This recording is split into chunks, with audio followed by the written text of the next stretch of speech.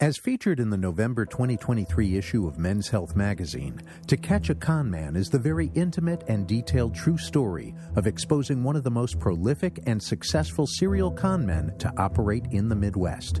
A career con man who was able to get away with scamming and stealing in and around the suburbs of Chicago for more than 40 years. What's even more interesting is that he had never been arrested in Illinois for running his scams, some that date as far back as the 1980s. If there is a living devil and evil on this earth, it is him. To Catch a Con Man is brought to you by Studio 847 in Long Grove, Illinois. Could $100,000 sustain my life? It couldn't even come close. So listen to me. If I was going to be in some sort of con, scam, conniving thing, it'd be for millions.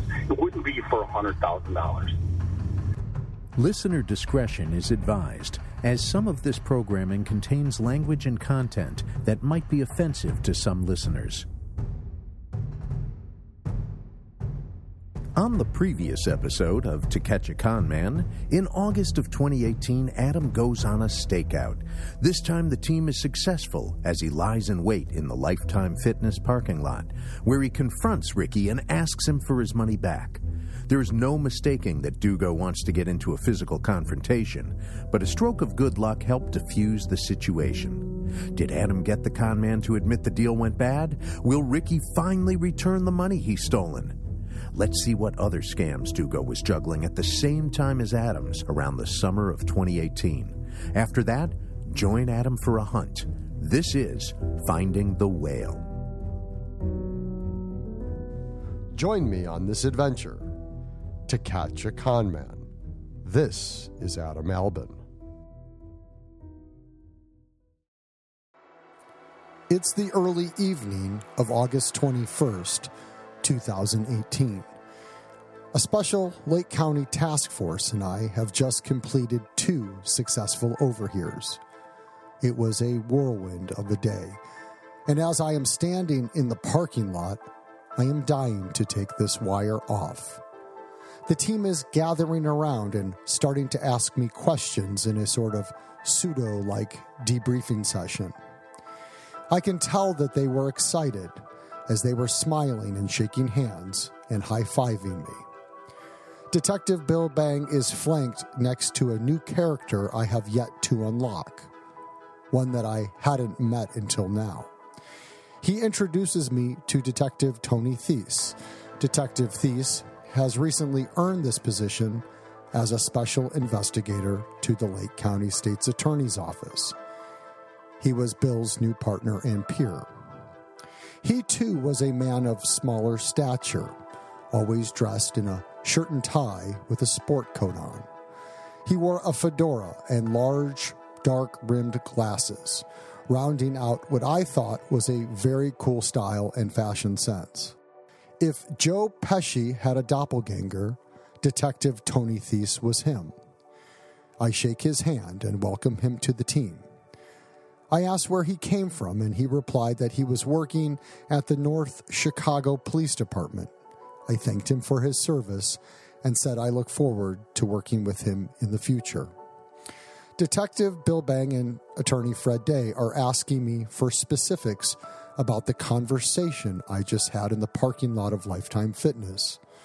They wanted to know if Dugo admitted he had my money and were curious if he had committed to giving it back to me. I replied that I was pretty sure Rick had mentioned he had my money, and he definitely said he promised to pay me back. I mentioned that Rick had rounded off the $18,000 in change to $19,000. Detective Bill laughed a little and said flat out to me, "Ricky Dugo is never going to pay you a dime back." You know, that would have hurt many people's feelings. For someone like a detective to just straight up dash any hopes of being made whole. But that didn't upset me at all. I wanted someone like Detective Bill to give it to me straight. Do not sugarcoat and don't try to soften the blow. He went on to say that he had heard from more than a few perpetrators in his past make those similar promises that were made to buy time and extend the misery and the suffering. I always appreciated Bill's candor. I found it to be refreshing and usually spot on. It is a really peculiar feeling to secretly record someone in person. And I am comparing the successful overhear that was just conducted in the Lifetime parking lot to the secret recording I had set up in my car. In episode 3, again titled The Trick, I was just talking to Ricky Dugo in my car on a random road somewhere in Lake County. I didn't have to look at his face. I didn't have to notice little nuances like his veins throbbing and his bloodshot eyes. I was shielded in a sense as he didn't have to see mine. I didn't have to worry about taking one for the team or having to defend myself. I was completely in control and in my own element. In the car, I wasn't obsessing about the adhesive tape that was stuck to my collarbone, having to worry that it was failing. There was no worry that the tiny microphone could be seen through my black polo shirt that I was wearing. But when you wear a wire and you're engaged in a very tense conversation and things are escalating quickly, I am telling you that there's a level of stress that isn't explainable. The advice law enforcement had given me was to be myself and act naturally, which was very standard and generic guidance. The culmination of victims' stories, their incredibly tragic tales, played on repeat and in my mind while I was standing toe-to-toe with this monster in Ricky Dugo. Using their words to give me strength and find courage, there was a certain synergy that came together.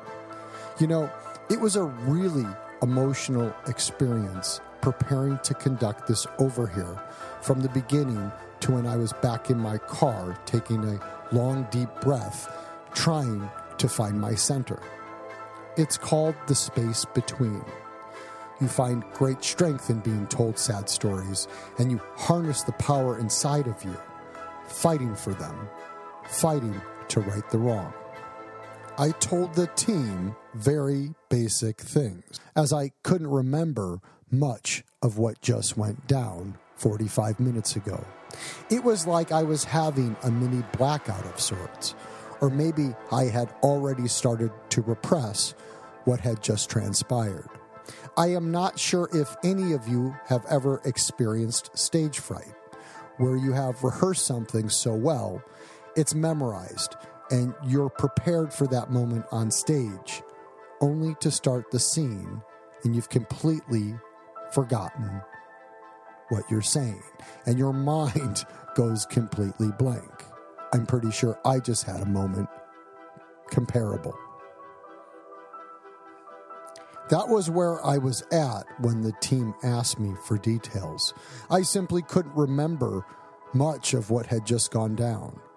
I remember asking the specialized detective who was responsible for the technology and equipment if he had the ability to download the recording right here, right now. Maybe everyone that was left standing around could hear it play out. But they didn't have that ability from this parking lot. He tells me he will start the download process within the next 24 to 48 hours. And he would be giving Detective Bill and Detective Tony a copy, and then sending a copy to ADA Fred Day. Personally, I wanted to hear each and every nook and cranny of that recording, as I needed to unlock the repressed memories of that conversation. I wanted validation that we had gotten the goods that day. But the opportunity to listen to the approved recording overhears will not happen in 2018, nor will it happen in 2019, nor will it happen in 2020, nor will it happen in 2021.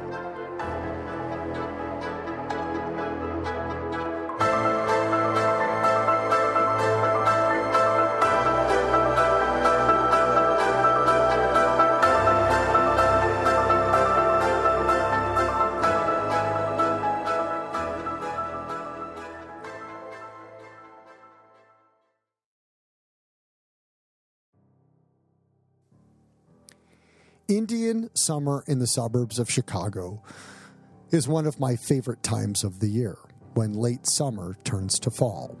The mornings are cool and crisp, while the afternoons are still warm and temperatures may rise into the 80s. The trees and bushes are literally exploding with color. You see nature preparing for the long winter hibernation that is blowing our way. The foliage turns from bright forest green to amber yellow, to rusty orange and flaming red. It is like the summer season is just trying to hang on for its one last hurrah. It's the part of living in the Midwest that I love the best.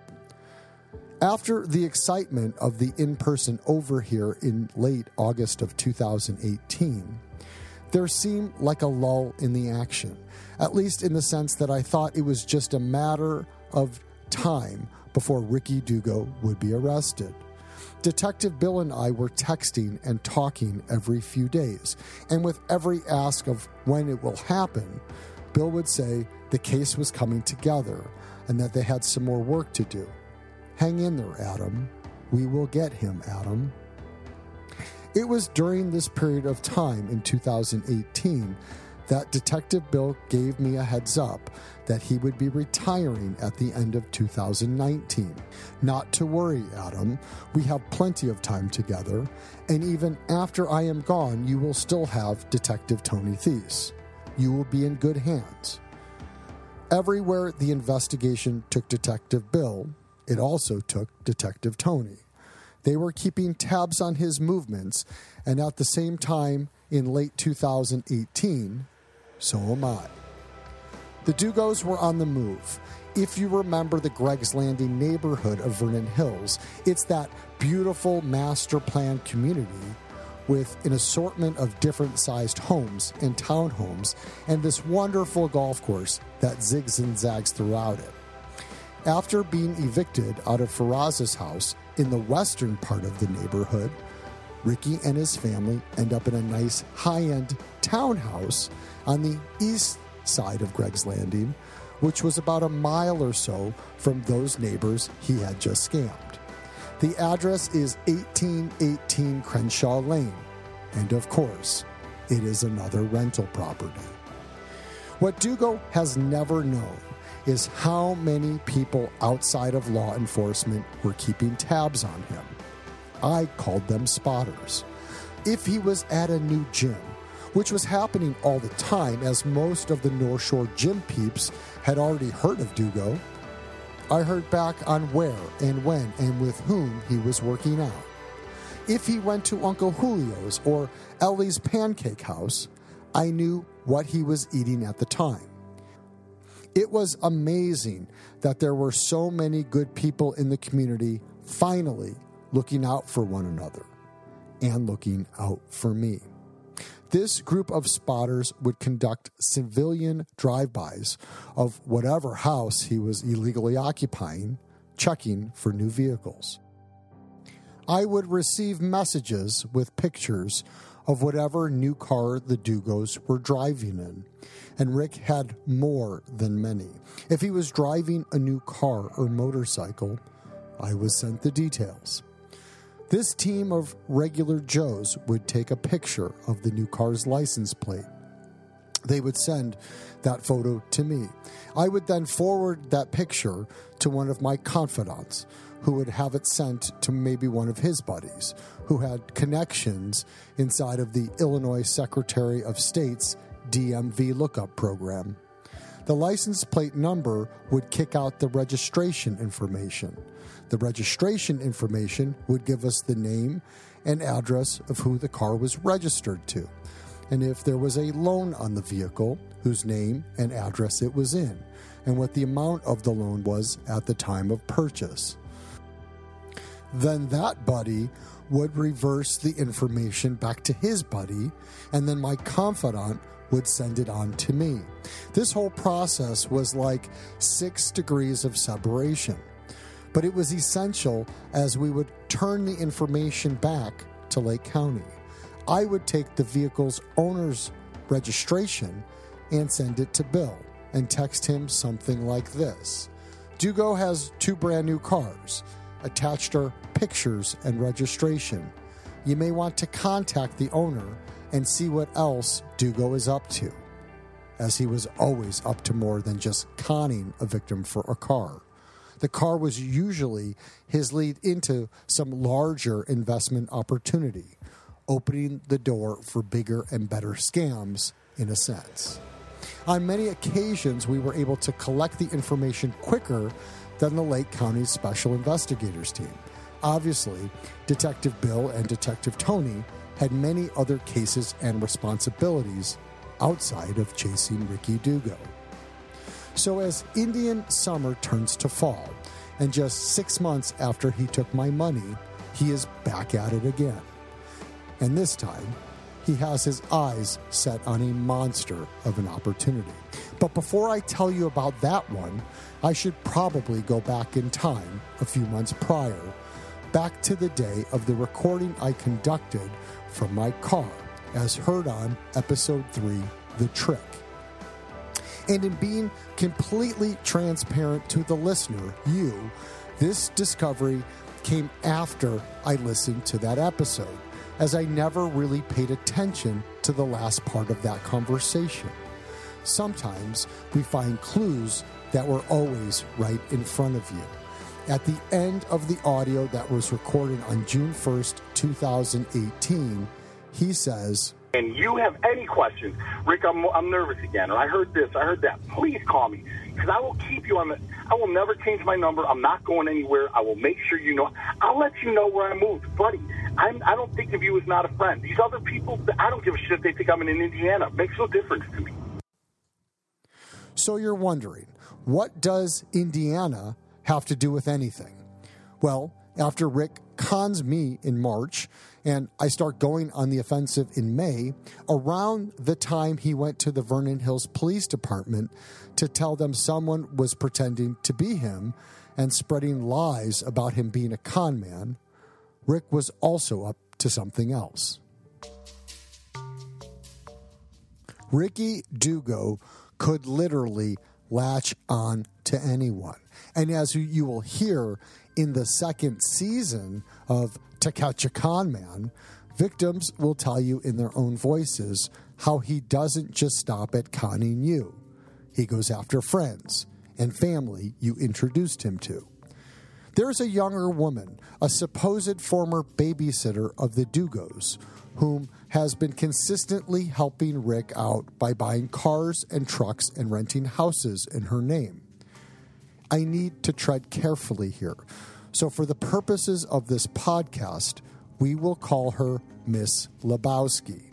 Now, Miss Lebowski, at some point in the spring and summer of 2018, introduced Ricky Dugo to one of her best friends from college, a woman that lives in West Lafayette, Indiana.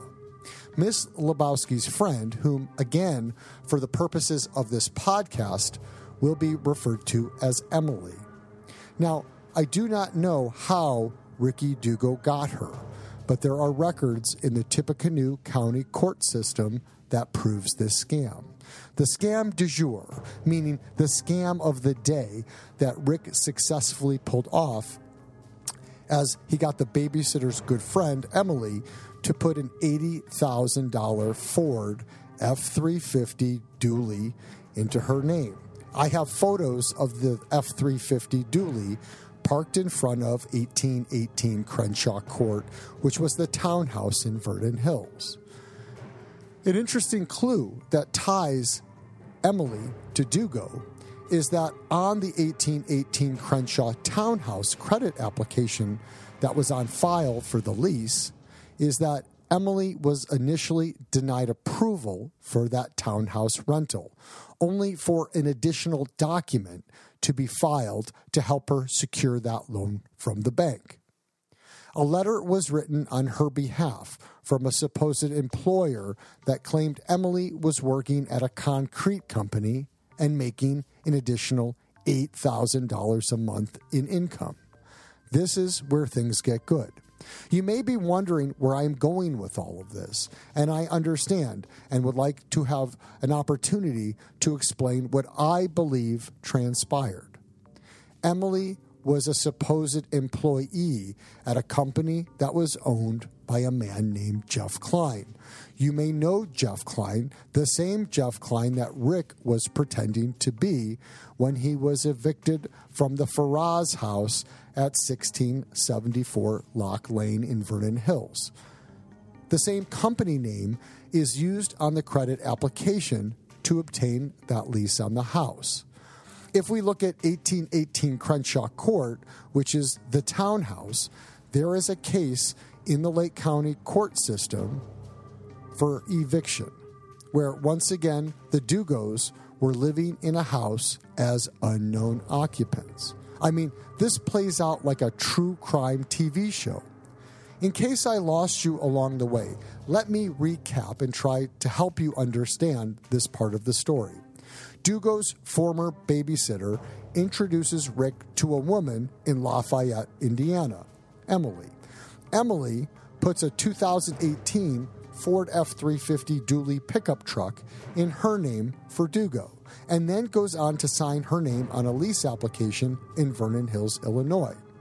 She is denied credit approval on the lease, so Dugo possibly forges a letter of additional income from a concrete company that is owned by the same guy Rick was impersonating to be just a few months prior.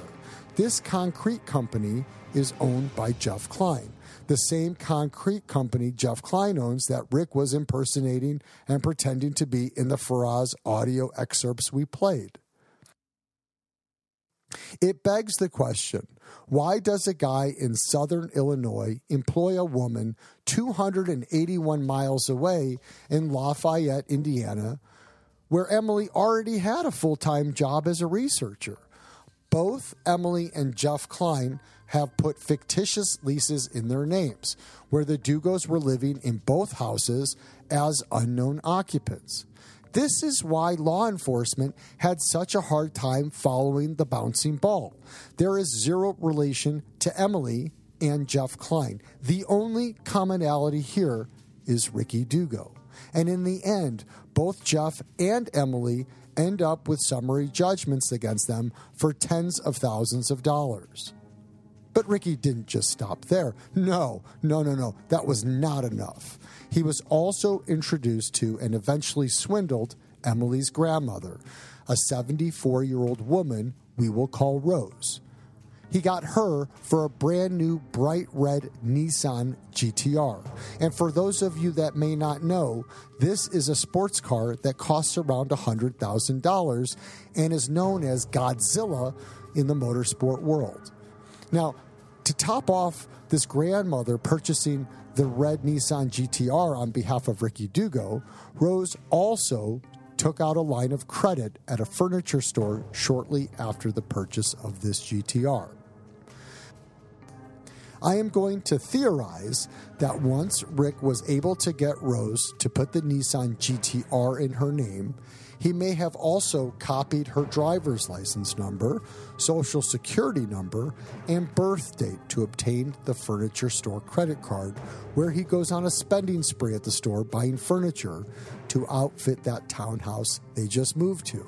I have a copy of the furniture store credit application, as well as a copy of the Greg's Landing lease, and the handwriting is identical. Both applications were written in Dugo's handwriting. When I searched her name in the Tippecanoe County's court case system, I found a closed case where Rose was ordered to pay a summary judgment of over $5,000 for the Dugo application fraud. Eventually, in the summer of 2019, the Dugos put an ad on Facebook Marketplace where they sell this furniture for cash. Everything Dugo touches is a scam. Here's the crazy thing. The repo man is still looking for that red Nissan GTR. It is still missing and has never been recovered. And Emily's grandmother may still be paying off the balance on that $100,000 loan. I use words like in theory, allegedly, maybe, or in my opinion. They are only to protect myself, as no official criminal charges have ever been filed. My confidant and I were able to whiteboard this bizarre triangle. You have multiple jurisdictions spanning over 2 states. You have fraud occurring over state lines. You have forgery. But again, the issue is that this is a white-collar crime. And this continues to get brushed off as the victim's responsibility, as they just should have known better. The police and authorities like to tell victims, if it is too good to be true, well, it usually is, and that's on you. Lake County did travel to Indiana with the intent to take down their interviews. But neither Emily or Rose would have a word to say to the investigators. They kept quiet and pled the fifth.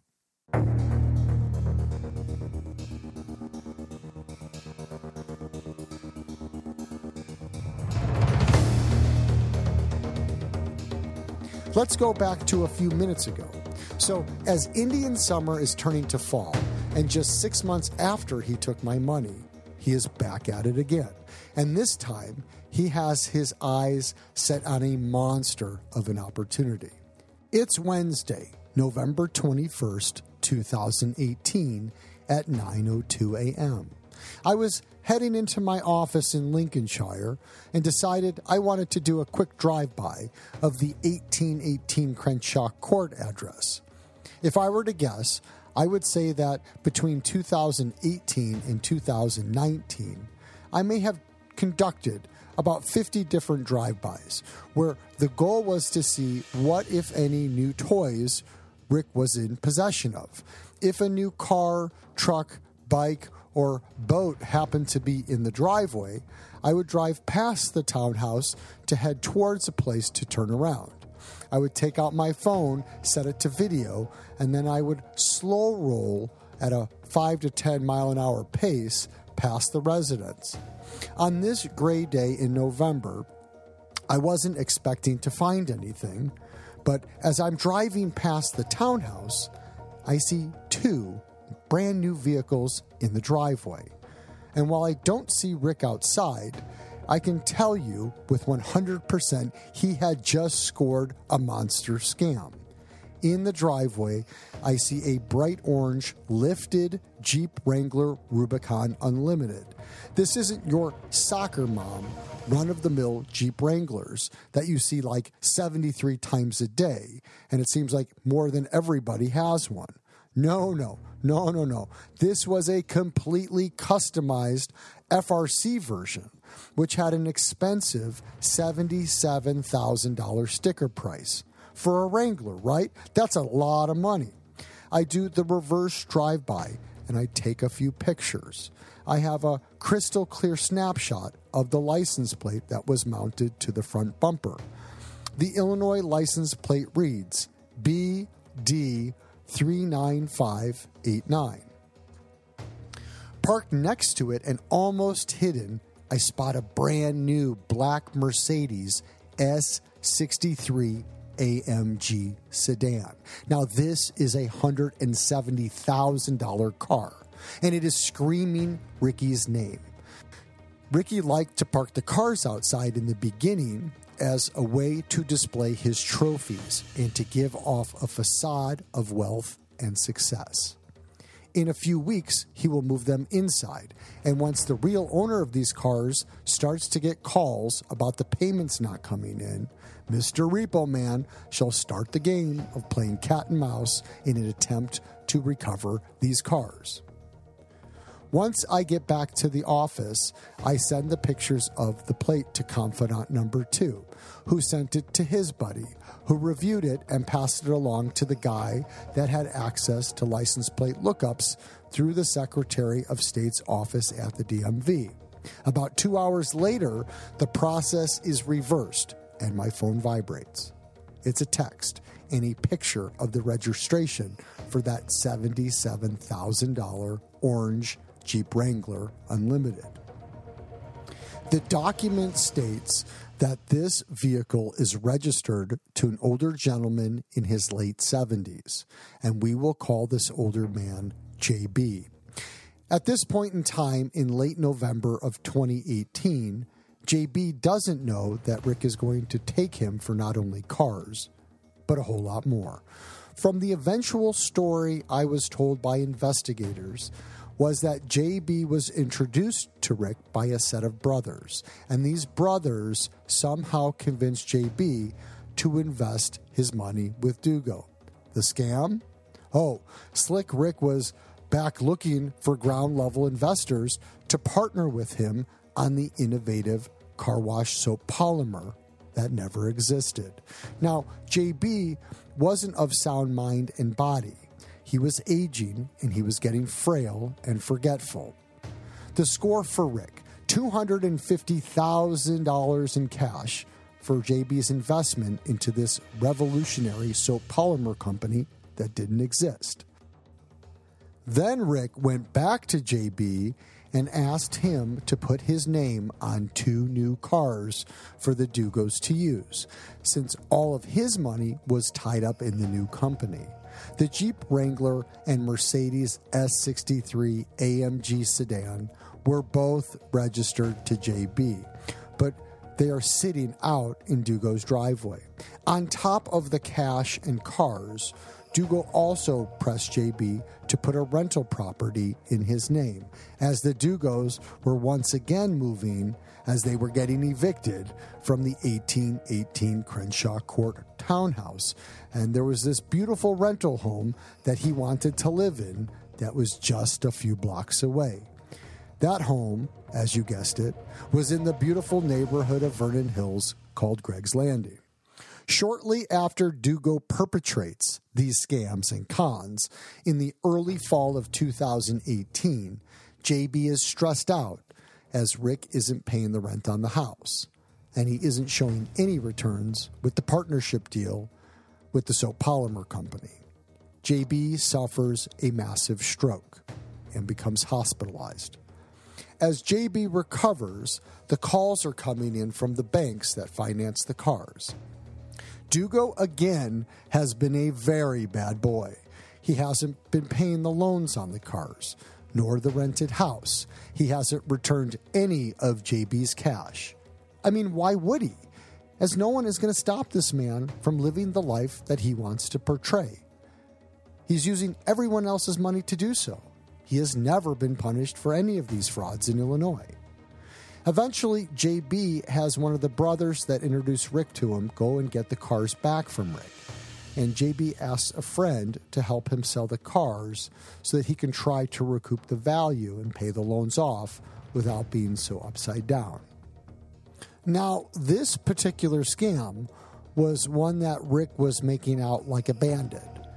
But he had to be careful, because when you defraud someone over the age of 60 in Illinois, at a certain loss threshold, it can be potentially charged as a Class X felony.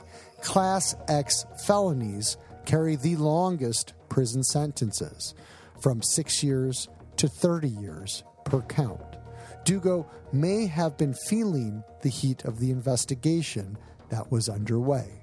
In a bizarre turn of events, in 2019 through 2020, Dugo actually starts to pay JB back for some of what he stole from him.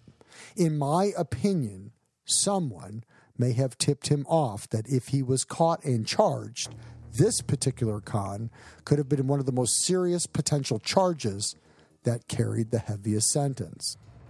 You will hear in the next secret snippet Ricky Dugo making a deal with JB so that JB does not go to the authorities. How convincing, Ricky Dugo. I don't know what to tell him. I don't know what's going on. I'm not there. No, I understand. I'm not concerned, meaning I understand that I'm going to give him the money before that has to happen. I'm going to leave him a message. I'm going to try to call him. He probably won't answer, and I'll leave him a message right now. Yeah, okay, well, make sure you... And instead of saying, say your name, Rick Dugo. I don't ever say anything else. Well, you used to say John.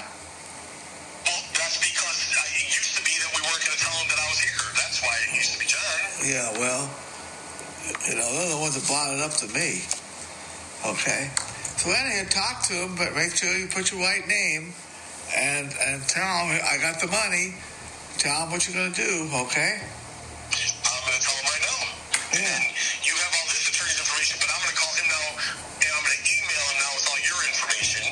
Uh-huh. And then he's going to write up this contract for you. And then we're going to be selling. Remember, in that contract, it's going to also say, so everything is to protect you, and the only thing about protecting me is going to say, because I'm doing this, that you don't talk to authorities and say that I've done any wrong to you.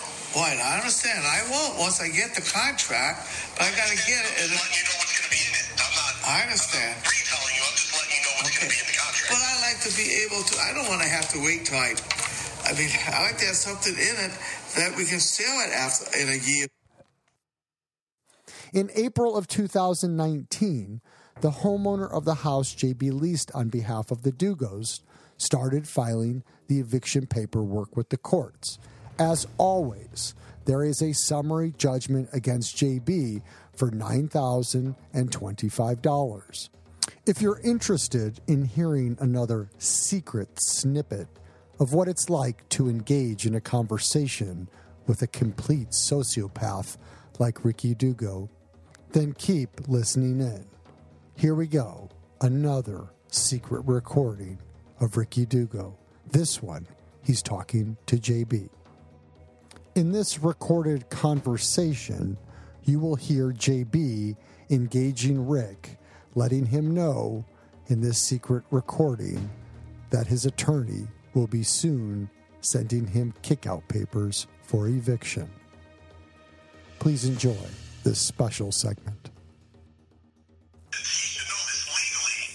When you get a 5-day notice, so I have 3,900 that's just sitting in a bank waiting for. Actually, I have more than that. I'm only 300 short right now. But that first 3,900, when I get served with the 5-day notice, legally you cannot give partial payment to a 5-day notice. Whatever amount of number is on that piece of paper, which I have it, and it's $8,900. If you give 87, they can still evict you the next day. Well, you better contact him because he's gone through the whole procedure to get you kicked out. I'll contact him, but so what my attorney told me was, as long as they receive the money before I would be served with kick-out papers, that I'm good. But Well, they might give it to you tomorrow. He said I'm going through because you haven't given him nothing. Or call him or talk to him. I'm just telling you what he told me. the text, you know what I mean? What? He never answers my calls, never. Oh, I've tried to call him and talk to him, Gary, a few times. He just won't answer anybody's calls but yours, I think. well, he didn't answer mine. He called me Oh, today and told me. Okay. I was going to say, yeah, so I'll text him right now, just that I'll tell him that it's coming, that I can get it to him tomorrow bank's closed. I'll tell him no later than Monday morning when bank's open, and Why you call him and talk to him and text him and tell him. Yeah, I'm going to try right now. And he might not go through it, but he's going to go through it. And he said, they'll kick you out right away, according to him, because you don't have the white in the place. That's why it's easy to get you out, he said. I'm just telling you what he tells me. I don't know. So I have an attorney, and I understand. The day I get served with a court date. Mm-hmm. Then I go to the court date, and on the court date, if I wanted to leave, meaning if I didn't bring the money. I have purposely cut the recording of this conversation as JB goes into telling the name of one of Dugo's children. Obviously, we can hear Dugo pressing and trying to delay the process and create excuses so that he is not evicted anytime soon. You can hear JB's voice sounding confused and not as sharp, definitely not as sharp as Dugo's. Dugo's literally trying to run circles around this old man. I find it to be very sad. At some point after I provided JB's information to the Lake County's investigative team, they met with JB and gave him a heads up about who Ricky Dugo really was and that he most likely had fallen prey to his scams. Lake County would eventually decline to bring any charges against Rick in this particular set of scams he had with JB. After JB's stroke, his mind was not as sharp as it had once been, and they had feared he was battling dementia and wouldn't be able to retell or recount his story without being accurate. So again, Dugo gets away with some of these purported scams without ever facing any penalty and or punishment. If there is a living devil and evil on this earth, I implore you, this is him.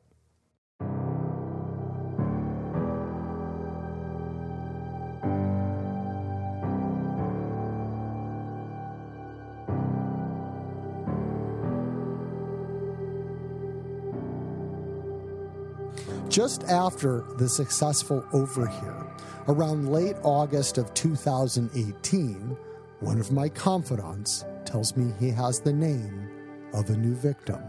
For the purposes of this podcast, we will call him Jim. Now, here is where things get interesting. Jim was a guy I remember from my early days at Export Fitness. Jim started attending Export Fitness around 2010. I would see him on most work days. He also preferred working out in the lunchtime hours. He was of decent size and build, strong and serious, as he could easily throw around some heavy weight. Jim was a little older than me, and at some point in 2011, we sparked up a conversation surrounding Porsches. He was driving a Porsche Cayenne, and at the time, I was driving a Porsche Panamera Turbo. We eventually exchanged names. I would call him a Jim acquaintance. We weren't close, but we would give each other head nods and chit-chat about cars. On one of those early afternoon workouts in 2012, Ricky Dugo was working out with his crew of Dugo wannabes, and Jim and I were both working out as lone wolves. Jim had approached me and engaged me in a conversation. He was asking me if I knew the really big guy that was working out a few machines over. He was asking me if I knew Ricky Dugo. I said yes. I've been introduced to him. We talk about cars and we shoot the shit every once in a while. Jim asks me if I know what Dugo does for a living. I reply yes, and I retell him of the time Rick and I had that same conversation where Dugo told me in the locker room that he owned 6 car washes in the city of Chicago, where he flat out told me he made $600,000 a year. Jim goes on to tell me he has always wanted to open a car wash, as he had heard they were businesses that were traditionally cash cows. Jim asked me if I would be able and willing to introduce him to Ricky Dugo. And I said yes, of course. I remember we walked over to Dugo and his buddies and said, "Hey, Rick, this is my buddy Jim. He's a good guy, and I think you guys would get along." I never had any issue introducing any of my friends to other friends. It was like networking at the gym. I never thought twice about that day until about 2014. I will come back to that after I tell you the story. My confidant that is telling me I need to find Jim goes on to say that from what he has heard, Ricky Dugo single-handedly drained Jim for everything he had. My confidant goes on, saying that the amount Dugo defrauded Jim out of was in the neighborhood of $700,000 in cash. I nearly fell out of my chair. I asked my confidant where Jim is now. He said he had no idea, but after Dugo fucked him over, he lost everything he had and moved out of state, and no one has seen or heard from him since. The story of the con goes something like this. Shortly after I made that introduction in 2012, I would see Rick and Jim working out together. They developed a friendly relationship. As the relationship grew, Ricky Dugo learns that Jim, who also was a very successful businessman, was flush with liquid financial assets, and he was looking to start up a new business to develop some new revenue and profit streams. Jim was coming off a divorce, and he had hit a rough patch personally. He was a recovering addict, and he was looking for a financial fresh start. Knowing what I know now, that would be the last thing you would ever want to say to Ricky Dugo. Never say anything about money in front of him. Beginning in January of 2013, Dugo convinced Jim to provide him with money that would be used to invest in several business ventures. Jim gave Dugo money for an investment in a car wash business. Dugo pressed Jim to go in on an electronics investment where he would purchase electronics at a huge discount at Apt Electronics. Sounds familiar, right? Rick doesn't just stop there. He bilks Jim out of more money in a purported soap polymer invention, where, as we know now, that company was completely non-existent. But the biggest investment he got Jim for was a brand new car wash idea. Rick Dugo was building a car wash inside of the parking garage of the Trump Tower in Chicago, Illinois. All in with the complex series of scams and cons, Ricky Dugo decimates Jim for over $700,000 in cash. Jim completely cashed out his 401k. He dipped into his children's college funds and cashed those in and gave the money to Dugo for one of those fake business opportunities. All of Jim's attempts to recoup his money went unsuccessful. One of the saddest stories is that Jim had to have back surgery during this time, and he was in the hospital for many days afterwards. Jim was heavily medicated on pain medicine immediately afterwards and was recovering in a bed at the hospital. Ricky goes to the hospital where Jim is completely out of his mind on narcotics to ease the pain and checks him out of the hospital. Rick then drove Jim to the bank and had Jim withdraw cash for Dugo.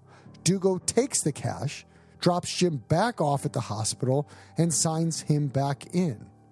You will hear all about that in an upcoming Season 2 interview with one of the lead investigators that had said, in his opinion, Rick had completely crossed over the line of taking advantage of someone. It was a new level of how low someone could go to steal money from somebody else.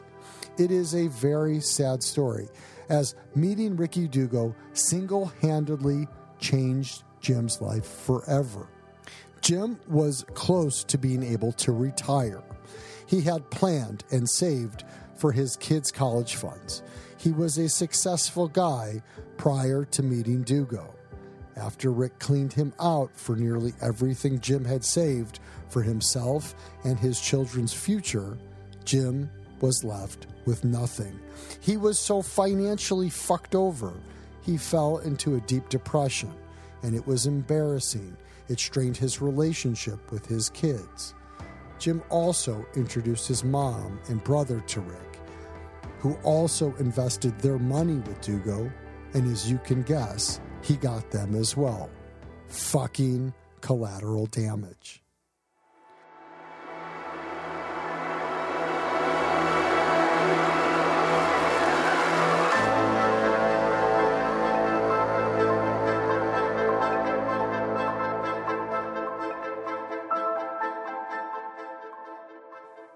I often think back to a memory I have from 2014, which would have been a year after Ricky Dugo took Jim for everything he had. A lifetime of investments gone. I was working out at lunch one day, and I'm working out using a squat rack. I just ripped off a set, and I had re-racked the bar, and I look over my shoulder. Jim is 100 feet away working out on a cable machine. I can still hear what he shouted towards my direction. He is looking really pissed off, and out of nowhere, I hear him say loudly, looking at me, "What the fuck are you looking at?" I look to my right and to my left, seeing if he is talking to someone that happened to be working out next to me, as I have no idea why he would be shouting anything like that at me. I never knew why he was yelling at me. I just made a face and turned around and completed my set. I remember feeling odd about the situation and encounter. So in late 2018, I finally had figured it out. Once my confidant told me Jim's story, that bizarre outburst instantly popped back into my head. I was the one that introduced Jim to Ricky Dugo in 2012. After Ricky wipes Jim out for everything, in my opinion, Jim's outburst in 2014 was in fact directed towards me. Unbeknownst to me, when Jim yells my way, I have no idea what Dugo has done to Jim. Jim looks at me and potentially thinks, since I am the one that made the introduction, again, at Jim's request, that maybe I was in on the deal or part of the scam. That is completely untrue, as if I had known what he had done in 2012 when I introduced him, I never would have been scammed by Dugo in 2018. I need to find Jim. I need to talk to him. But he has left the area, and no one knew where he went. This was a major wail of a Ricky Dugo victim, the largest single victim to this date that we have ever heard of. So I start to look for him. I start to hunt for this wail.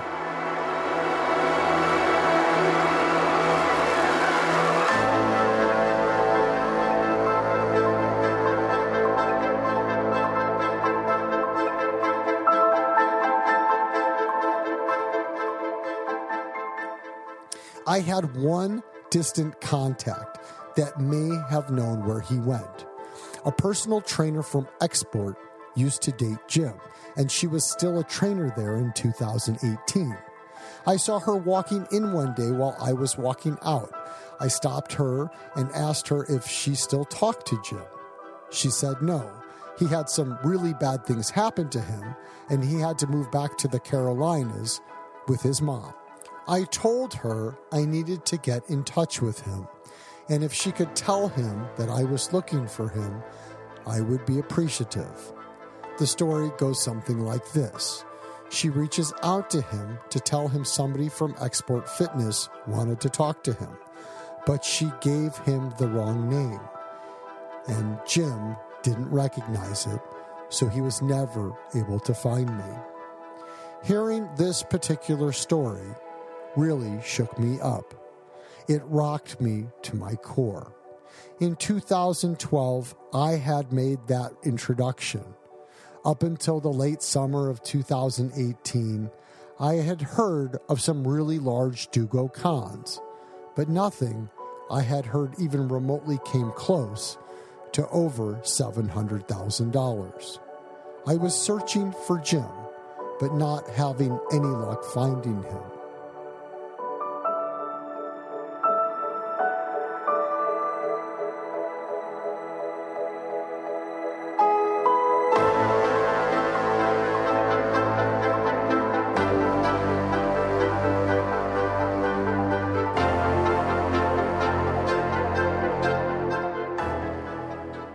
You know, sometimes the world works in mysterious ways. Sometimes life is chock full of randomness and serendipitous moments. It's November of 2018. On a random workday, I get into my car and start the drive over to Export Fitness to get my workout in. I remember feeling tired and my muscles were sore. And when I pulled into the parking lot, I struggled to get out of the car as I just wasn't feeling it today. I had arrived at the gym, but I was struggling to find the strength and courage to walk in and get the workout on. I contemplated returning to the office. But something I used to say to other folks that were interested in working out more so advice, popped into my head. I always say the hardest part of going to work out is finding the courage to get into the car and make your way to the gym. Once you get there, the workout is the easy part, as you just need to get in there. And I had gotten there. I needed to get out of the car and just go get my workout in. You have heard me say it. Get in, get out, get on with my day. So that is what I did. I got out of the car and I set out to accomplish the goal. I changed in the locker room and head out to the back free weight section of Export Fitness. I don't remember what I was working out on that day. I just remember being in the complex of cable machines. I am mid-rep and I look over at the squat rack that was 20 feet away from me, and I notice a guy with a solid build, and he looks really familiar. It's been 4 years since the last time I had seen this guy. I know him, and I get this queasy feeling as I approach him, as I have a flashback to the guy looking at me in 2014 and saying, "What the fuck are you looking at?" It's Jim. He has magically appeared back in my world. I say, "Hey, Jim, not sure you remember me, but I think that we have a mutual enemy. Does the name Dugo mean anything to you?" He stops his rep. He looks at me and says, "I remember you, and I hate the motherfucker." I go on to say that I've been looking for him. "Are you back living around here?" He tells me he happened to just be in the area visiting his kids. He was driving by Export, and then he turned around and just popped back because he really wanted to get in a workout. Completely random. I go on to tell him how I have an open case with Lake County, and I had heard parts and pieces of what Dugo had put him through. I was so excited to have found him, and yet again, so sad that he actually had been taken for over $700,000. I asked Jim if he would be all right if I called the detectives and added him to the list of victims to talk to. He said, for sure, anything he could do to help, as he was still trying to get his life back together, and what Dugo put him through was more than just about the money. At some point in 2014, when Dugo was giving Jim excuses after excuses, and the fictitious businesses were not bringing any money in, Jim drove to downtown Chicago to the Trump Towers to see the progress on the indoor parking garage that Dugo claimed they were building and opening soon. Jim drove up and down inside the parking garage, and as you can imagine, that car wash did not exist. It was in that exact moment, Jim said, the bottom completely dropped out, and a wave of anxiety and sickness came over him. He realized everything that Dugo had told him and sold him on was one completely massive scam. In the years that have followed, I have talked extensively about the emotional toll it took with Jim. It has been something that he has struggled with to overcome. As Ricky Dugo stole every last penny he had, leaving him so massively wounded and scarred, he wondered if his life was even worth living. I can't imagine what Ricky Dugo had put him through. I can tell you, it was hell.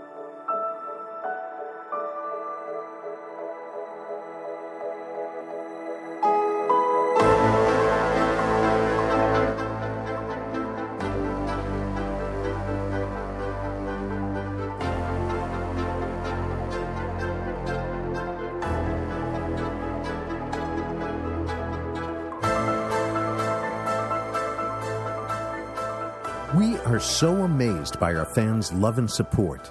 Thank you for continuing to listen in and take this adventure with us.